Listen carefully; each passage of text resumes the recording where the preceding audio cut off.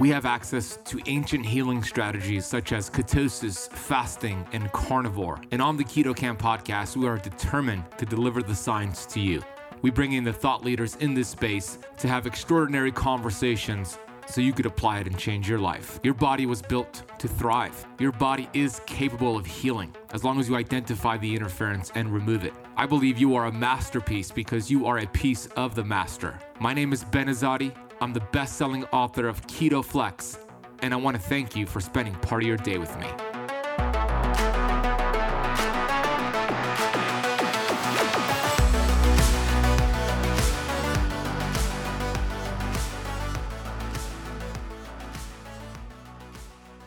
The whole purpose of keto is to try to control inflammation. But when you start loading yourself up with a bunch of these omega-6 fats and a bunch of these just low-quality oils, you're going to develop a problem. You're going to develop a very inflammatory problem.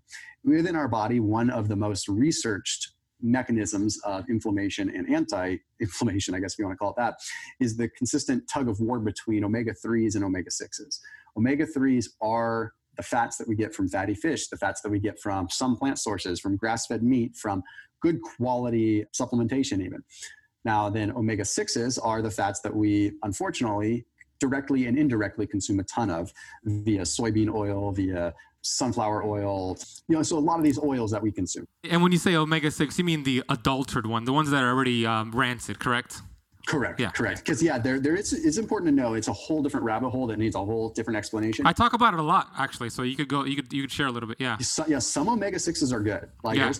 We need omega-6s, and we need certain prostaglandins, inflammatory responses, to be activated via omega-6s. And then we've got things like conjugated linoleic acid, which CLA is a tremendous fat burning, fat, and it's tremendous hormone properties, and it's technically an omega-6. So I don't want people to get the wrong idea. There are healthy omega-6s. It's when they're A, unstable, but B, just in abundance. We're supposed to be having small amounts of these omega-6s. So when you're out of balance, you should ideally be at like a 1-to-1 ratio of omega-3 to omega-6. Okay, that's what they say on paper. I'm going to talk about that in a second. We as Americans, and I don't know how big your international audience is, but I will at least say in the Western world, we're sitting about 16 to 20-ish to 1, omega-6 to omega-3. So we're clearly way off. For someone to get a 1-to-1 ratio of omega-3 to omega-6, you really need to be living in like a Scandinavian country or be like a pescatarian. It's pretty difficult. So I would say if you strive for a 4-to-1, you're in good shape. Like if you can strive for a omega-6 4, omega-3 1, I think you're making a really concerted effort and you're going to see tremendous results. Point is, when you're on a keto diet, you're consuming a ton of fats. So suddenly that omega-6, omega-3 profile becomes infinitely more important, because now what was 10% of your diet before being fats is now 70% of your diet. So it's so much easier for you to, for lack of a better term, screw up and have too much soybean oil, too much vegetable oil. And heaven forbid you have a bunch of these, fat bombs that are being over-marketed right now that are actually made with low quality oils, right? It's like, that's the downside of keto getting popular, is just like everything, companies are going to create hyper palatable products that you overconsume and make yourself just as unhealthy in a ketogenic state as you were in a non-ketogenic state. So that's how we can really end up inflamed. And I've talked to a lot of people before that start out feeling amazing on keto, and then 3-6 months down the line, they feel worse than they did before. Albeit they lost weight, they feel worse. And they're like, keto's ruining my life. I'm like, no, it's just because you're falling victim to the same exact things that you fell victim to before. You're chasing hyperpalatability, you're chasing convenience, and now you're inflamed. You're just inflamed with fat instead of inflamed with sugar. It's such an important message, Thomas, because I believe vegetable oils are more damaging than sugar, more damaging than even cigarettes in some instances, because there's a great book out there. I don't know if you read it, but it's called The PEO Solution by Professor Peskin, Brian Peskin. I've had him on the show, and he has a study in there that showed a plate of French fries that were fried in canola oil. So it's not keto, but it was fried in canola oil, resulted in 132 days of cell membrane inflammation. Meaning 5 minutes of pleasure, 5 months of cell membrane dysfunction. So I asked him about that. And when I sat down with him and I interviewed him, I asked him, what's worse, Professor Peskin? Is it smoking a cigarette or eating cooked vegetable oils? And then he turned the question back on me. He said, all right, Ben, what do you think the stats are for somebody who smokes 2 packs of cigarettes every single day for 25 years? What are their chances of getting lung cancer within those 25 years? And I said 15%, just guessing. And the answer was 16%. Not that high, right? And then he asked me, all right, what are the percentages of somebody getting heart disease or cancer by eating cooked vegetable oils every single day for 25 years? And I didn't know the answer. And his response was 86%. 86% versus the 16%. So it is keto friendly. And the thing about it is when we go to restaurants, they're everywhere. So what me and my girlfriend do, I tell the waiter or waitress, hey, I'm allergic to vegetable oil. Do you have coconut oil or olive oil or butter? And 99% of the time they have a better option. So that's what I do. And I think it goes a long way. Yeah, it's kind of a nuisance, especially when you're with a group, but your cells will thank you for it, right, Thomas? Yes, totally. It's so funny you say that because people think they go out to eat and there's 2 problems. They go out to eat, they make a seemingly healthy decision going out to eat because they don't get the starches or whatever, and they still walk out of there feeling terrible. And the next day they feel terrible. Like, oh, I guess I ate more calories than I supposed. Like, actually, no, it's just, you just shocked your body with a bunch of just terrible, terrible fats. And that's what's so tough about, it's a simple palatability thing. Like, you go to a restaurant, they're going to drench it in an oil because it does make it taste better, no matter what it is, whether it's a beautiful $75 steak or a, $4 In-N-Out burger. It just doesn't matter. Like, it's still, if it's in that oil, like, that's what's causing the problem. Like, it's straight up. Like, I would argue that, like, if you could probably, well, okay, I'll take an example like In-N-Out burger, which really does use actual beef. I mean, some of the other ones are hard. It's a safe example. If they were to actually be cooking that burger alongside just, ghee or lard or anything like, it probably wouldn't be all that bad. But what is making that burger terrible is, well, first of all, it's probably grain-fed garbage beef, which does have an effect, but it's, they're always slapping oil on that grill. So it's just so funny, like context, right? But if you made that same burger, even with grain-fed meat at home, and you were cooking it clean and you were using ghee or you would not feel the same way as you did if you ate one that was laden with a bunch of vegetable oils and, of course, a lower quality salt. Like, it's so crazy because same compound, same overall foundational food in 2 different cooking settings makes you feel like dog crap, and one makes you feel great. Yeah, perfect example right there. It's such a vast difference between the 2 oils. So I hope the listeners and viewers are understanding that we want to avoid those vegetable oils as much as possible. I'm sure I'm getting them somewhere. I'm not aware of it, and I'm doing my best to avoid them. Okay, let's stay on keto, actually. I have a question for you regarding keto. What are the 3 biggest mistakes you see? And you might have mentioned one already. What are the 3 biggest mistakes you see with people following this ketogenic diet? Yeah, it changes honestly all the time. So like someone out there is going to say, well, you did a video and you said this and this and this a couple of years ago. Well, it's because it's always changing and it's always evolving. Yeah, the first one is just like you said, it's the one I've talked about. It's that omega-6, omega-3 profile. Okay. The next one is going to be people freak out too much about protein. Definitely. And this is one I've had to eat my own words on because back early, yeah, you too. Yeah. It's part of being, you should always challenge your own hypothesis. Like anyone with half a brain in the scientific community knows that you want to prove yourself wrong. That's what the whole purpose of a control. Like here's control, here's normal, here's what the general populace thinks. Let's prove it wrong. Well, in the case of your own self-experimentation and your own productivity and your own moving forward, you view yourself and your current beliefs as your control, and you should always be challenging them because that's how we grow. Like what I believe today, if I'm doing research consistently to try to prove what I am doing today wrong, because that's how I can grow. And I can say, this worked, this did not. I rest my case on that. Point is that, the next big thing, was protein. So I used to say, creating content early on in the keto community, it was all about fats. Why? Because most of the evidence was coming from the therapeutic ketogenic community, which was all about fats. And the practical application for 90% fat diets was absolutely, totally legit, but it's for people that have neurodegenerative diseases, people that have epilepsy, people that are really needing high levels of ketones. Now, as we see, most of the success of the ketogenic diet doesn't necessarily come from high levels of ketones. It comes from moderate levels of ketones, but more so the abstinence of sugar coming in and the gene activation and the different receptors that activate whenever we are deprived of dietary calorie, which we can segue into fasting later on with that. So point is extra protein doesn't necessarily cause a problem. Extra protein, A, takes more calories to burn. So you actually can end up in more of a deficit that way by eating protein calories versus fat calories. But B, gluconeogenesis does not kick you out of keto unless you are consuming an acutely huge amount.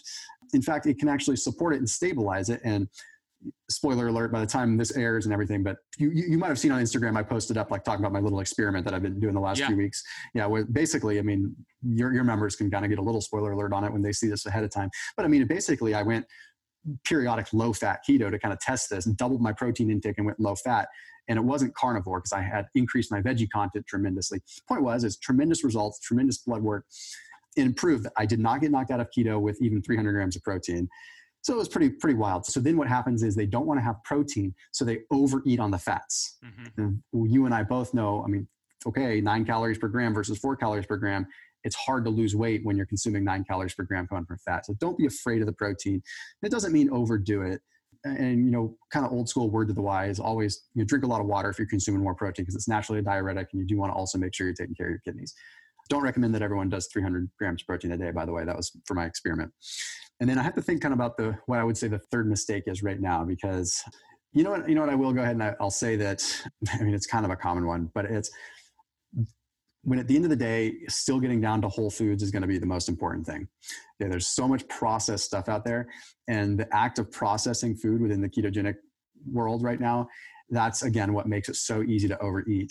And I don't want to just get on the calories in, calories out train, because we all know that that's not the end all be all. But at the end of the day, if you are consuming a lot more calories because you're consuming something that is delicious and processed, then yeah, it's going to be a heck of a lot easier to overeat. And coupled with that, I think the overuse of artificial sweeteners on the ketogenic diet is probably a big mistake too. Because we're starting to see that it ties in with the process, but we're seeing if people are consuming copious amounts of sucralose, aspartame, and yes, I hate to say it, even erythritol, stevia, and monk fruit, we are seeing potential cephalic insulin responses. And you can reference a study from 1990 and you can see, sure, there's some evidence of a cephalic insulin response, but our bodies and our brains are adapting. And if we are consistently giving ourselves stevia and consistently giving ourselves monk fruit, eventually your brain's going to connect the dots and it's going to say, oh, this is the new sugar. The point is anything that's giving you a big dopamine spike like that is probably doing something negative. Anyway, sorry, I could go on forever in that. Yeah, no, it's great tips. So the 3 things that Thomas just shared for the biggest mistakes at this current moment that he sees in the keto community is, number 1, eating too many of those inflammatory fats, the omega-6, having a dominant omega-6 to omega-3. Number 2, don't worry about protein. It's really not that much of a concern, like he once thought, myself included. And then number 3 was these sweeteners, artificial sweeteners. I see the same thing. And I was just on a call with my keto campers, and they asked me, what do you think about artificial sweeteners? And I say, well, I know aspartame and sucralose, that's going to destroy your gut bacteria. Let's stay away from that. Then they asked about what about the erythritol, the monk fruit, the stevia. And I said, I think it's fine in moderation unless you're one of those people who have it and you just want more and more and more, and you want sugar, you want carbs, and it's just creating that sugar addiction response. Then I say, hey, it's probably not a good idea for you to have it. So for me, I can have monk fruit, I can have stevia in moderation, and I'm just fine. But somebody else, Thomas, they'll have it, and it just opens a whole new door to going in their pantry and eating whatever they see. Yep, totally. And it's usually quick. And my advice for people with that is, if you feel like you have to have something sweet when you're on the ketogenic diet, it's better to have something sweet like stevia, monk fruit, like put in a little bit of yogurt or whatever and have it before bed. Because then the cravings that you're going to get from it, you're not going to get them because you'll at least be sleeping. And it's just, if you suffer with that and you feel like you really need it, do it after dinner, like a typical dessert. Don't have it in the middle of the day. Because I'm one of those people, like if I have something sweet, like if I have just some of these like keto cookies and stuff that are out there, which, of course we all enjoy them from time to time, but like if I have one in the middle of the day, it's like, I want to raid the pantry 20 minutes later. Yeah, totally. Great tip. I want to add another one. I want to see hear your thoughts on it, and then we'll transition into fasting. The biggest mistake I see is, there's several, and it always changes, but the biggest one I see is staying in ketosis too long. because when we look at the history of this world, there's not one culture in the history of this world that's stuck with the same diet long term. And when I say long term, I mean maybe 3 to 5 years or longer. They always adapted by their environment, right? So we didn't have a tribe back then who were in ketosis, because keto is not a diet, it's a metabolic process.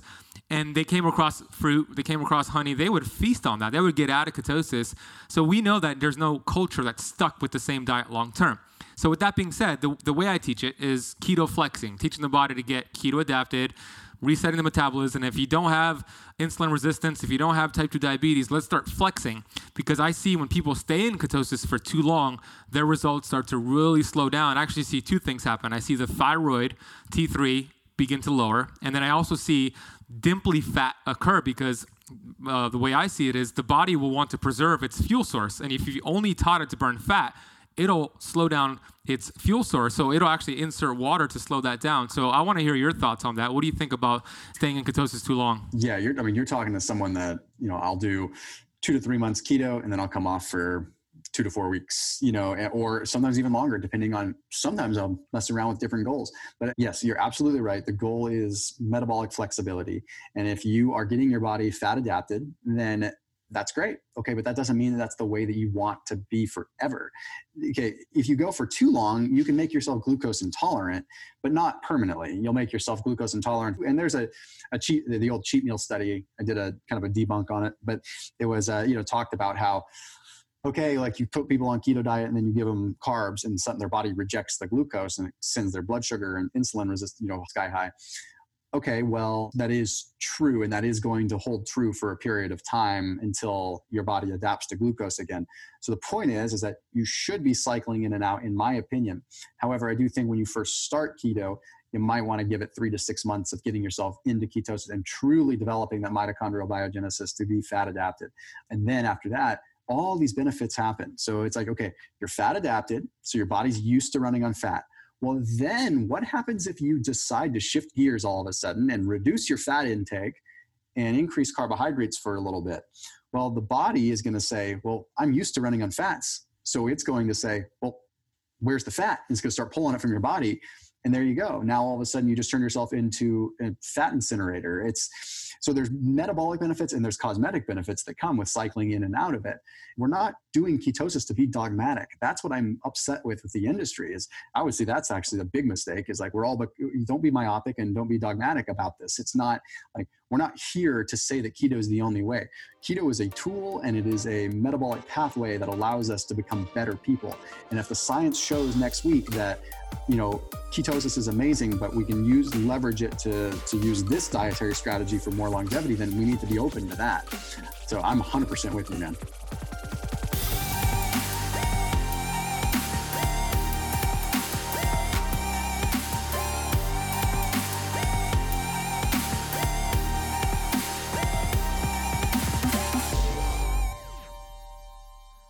This podcast is for information purposes only. Statements and views expressed on this podcast are not medical advice. This podcast, including Benazati, disclaim responsibility from any possible adverse effects from the use of information contained herein. Opinions of guests are their own, and this podcast does not accept responsibility of statements made by guests. This podcast does not make any representations or warranties about guest qualifications or credibility. Individuals on this podcast may have a direct or non-direct interest in products or services referred to herein. If you think you have a medical problem, consult a licensed physician.